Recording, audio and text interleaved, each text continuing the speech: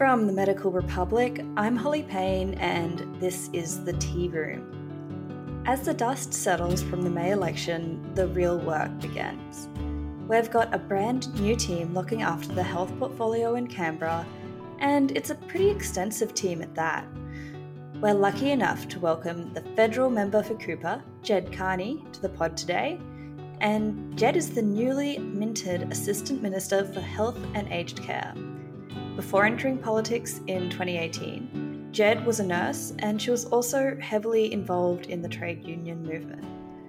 Ged, hello. Hello, Holly. Thank you for having me today. Thanks for coming on. No, it's my pleasure. So the team looking after the health portfolio it's quite large. So you're one of 5.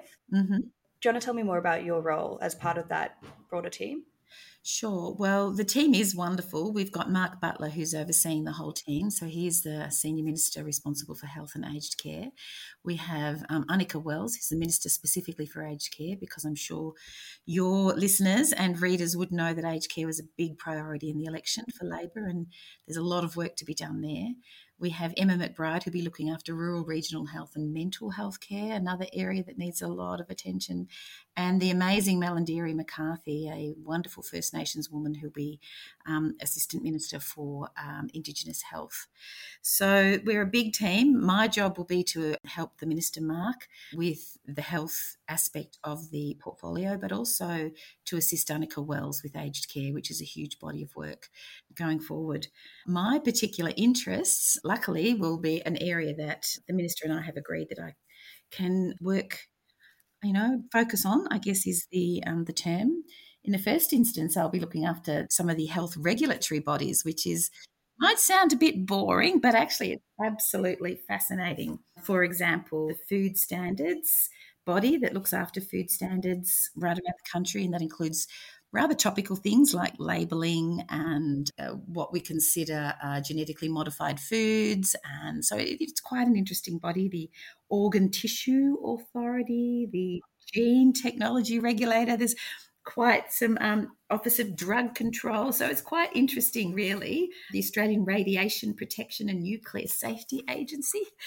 So these will be some of the bodies that I'll be working with. But in the broader health portfolio, I'm really interested, Holly, in helping Mark, I guess, boost up the primary healthcare sector. And by that, we mean the sector where general practitioners work, nurse practitioners, preventative health teams work to try to keep people out of hospitals, which nobody wants to go to hospital.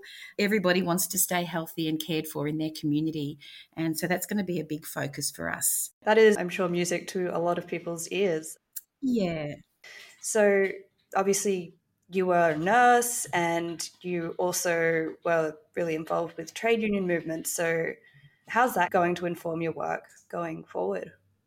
Well, I was a nurse for nearly 20 years, not quite, but I worked in a very large acute public hospital on a gastrointestinal ward looking after people who'd had bowel surgery and stomach surgery and everything from the throat to the anus. Now, I know I can say that to your readers because they are medically oriented.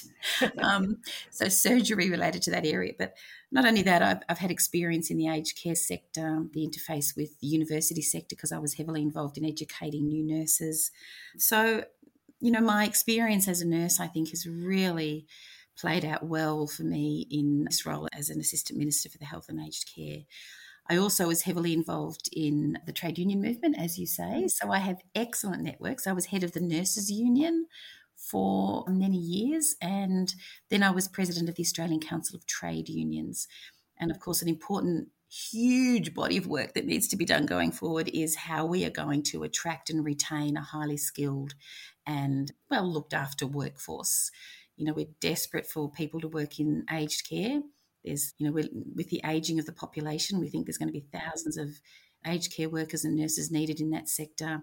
Nurses are burnt out and tired from the pandemic, as well as doctors and allied health professionals. So there's a huge body of work to be done around workforce. So my experience with the unions, I think, is going to come in very handy there, very handy indeed. And just your skills as a health professional. You're good at listening. You're good at reading the room. You're good at doing quick assessments. You're good at communicating. I think there's a lot of really great skills you get as a health professional that we could do with a few more in the political system, in my view.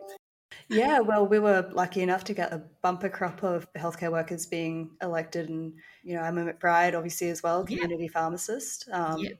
So it's great to see that, and yeah, hopefully as well, there's that sort of at least that sort of sense of caring for the people who are caring as well. I think everyone's feeling quite a bit burnt out after Mm-hmm. continuous years of pandemic. Mm-hmm.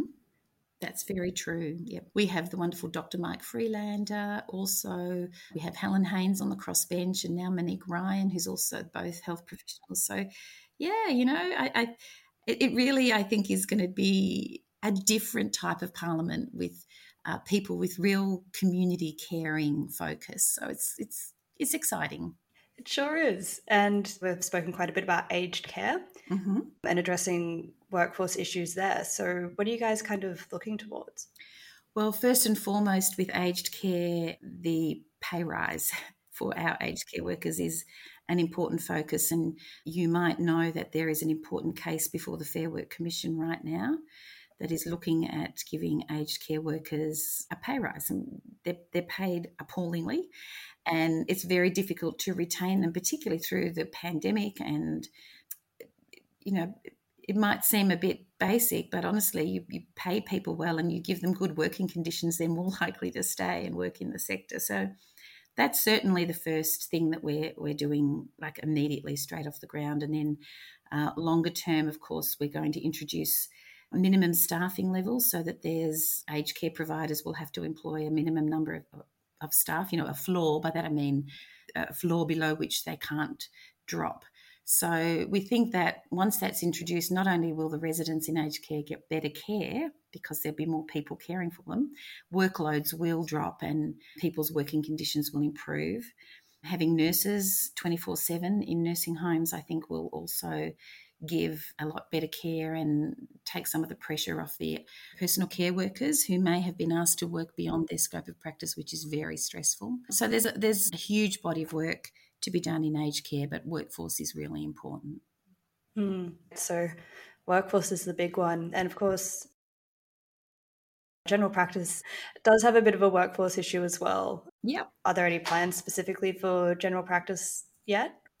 Most definitely. Great. Most definitely. This is a huge part of what I know Mark Butler is very keen to look at in primary care. Primary health care is boosting our general practice workforce and access to general practice.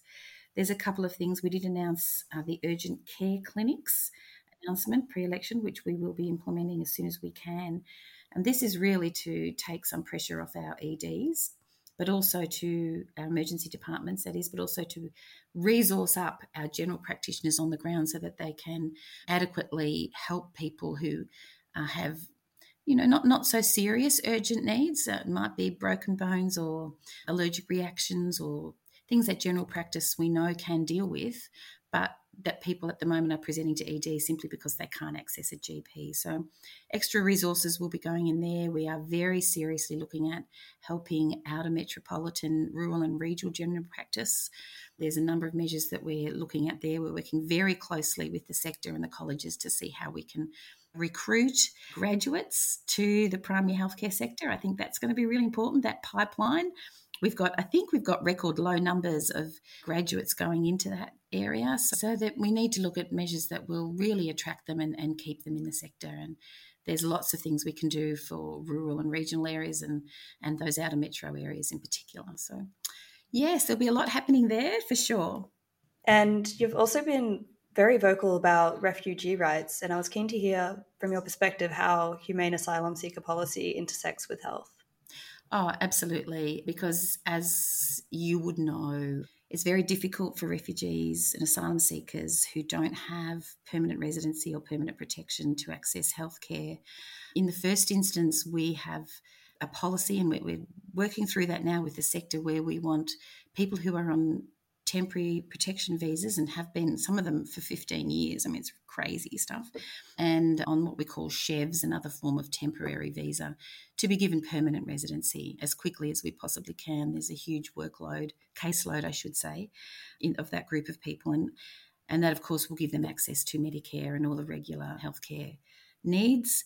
And certainly for people seeking asylum, we need to boost up those healthcare services. So Andrew Giles is the Immigration Minister. I know that he's working, really, really fast beneath the service to see how, working with the sector to see how we can really get that going, get our skates on and get that improve. But you do bring up an important issue, and that is primary healthcare generally, but preventative healthcare as well for a lot of marginalised and minority groups. I'm interested in healthcare for, cold groups, for our migrant communities, for our LGBTIQ communities, for people who, for various reasons, find it difficult to access or have really serious barriers in accessing the healthcare system, particularly the primary healthcare system. So that's an area, Holly, that I am really, really interested in, and where I'm going to be doing a lot of work with those communities.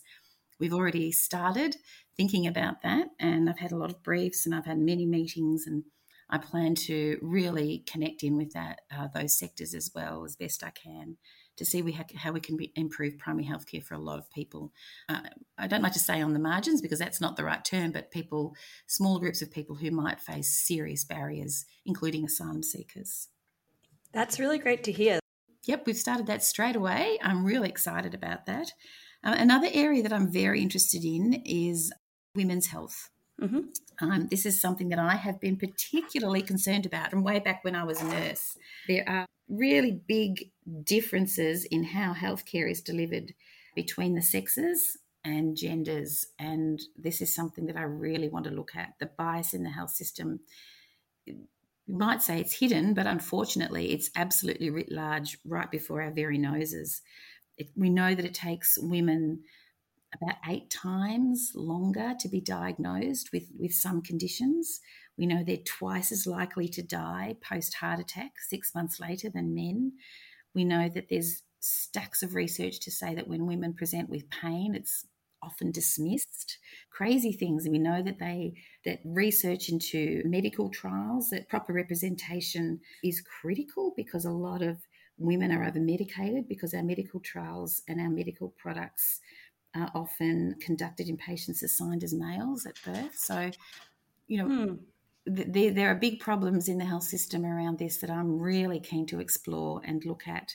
Simple things like hip prostheses, we know are often designed for men and just scaled down for women. And we know women's pelvises are quite different. So women are more likely to have a rejection issue with hip prostheses because they're not really designed to fit their bodies. We do know that there are some good changes taking place now around this issue, but these are the things that I really want to have a good, hard look at and see if we can fix it. That's really interesting. It is very interesting, asking questions. Are we over-medicating women because of the way drug trials are done? Are enough research grants given to look at women's health issues? What about medical devices? Are there enough devices particularly designed to help women and their health issues? So menopause is a huge issue that often women just get told, you're just going through the change, you put up with these things. But we know there are really serious health issues that can arise from menopause that are often just swept under the carpet. So there's lots of issues, lots of areas that I'd like to have a really good look at. How do you start to address those things? Yeah, that's a very good question. We're having some conversations at the moment about perhaps having a deep dive into this. I'm talking to the department about how best to do that. But in the first instance, gathering our best medical professionals, our best experts in this area, getting them together and just saying, how do we do a deep dive into the differences between the sexes and gender bias in the health system? So starting at the top, getting everybody that I know cares about this, and there's a lot of people out there that do care about this, to sit around a table and design perhaps an inquiry or a deep dive into this. We're having discussions about that right now. So there you go. You're the first person I've told that to. Very exciting. Thanks so much. And those were all my questions. Anything else you'd like to add or that I missed? No, I think I've, covered everything. We've only been here a month. So we're just, in fact, as I'm speaking to you, I'm sitting amongst boxes and all sorts of things because I haven't really unpacked my office yet. We're still employing people and really getting everything set up. So we want to do this properly. We want to do it carefully, and we're not going to really jump at anything quickly. We want to make sure that this all goes very smoothly. Thank you so much. My pleasure. Jed, thank you. That was Assistant Minister for Health and Aged Care, Jed Carney. You've been listening to The Tea Room. If you've enjoyed this episode, you can search for us on your favourite podcast player and subscribe. Leave us a review if you like. And if you have any news or tips or want to chat, you can email me at holly@medicalrepublic.com.au.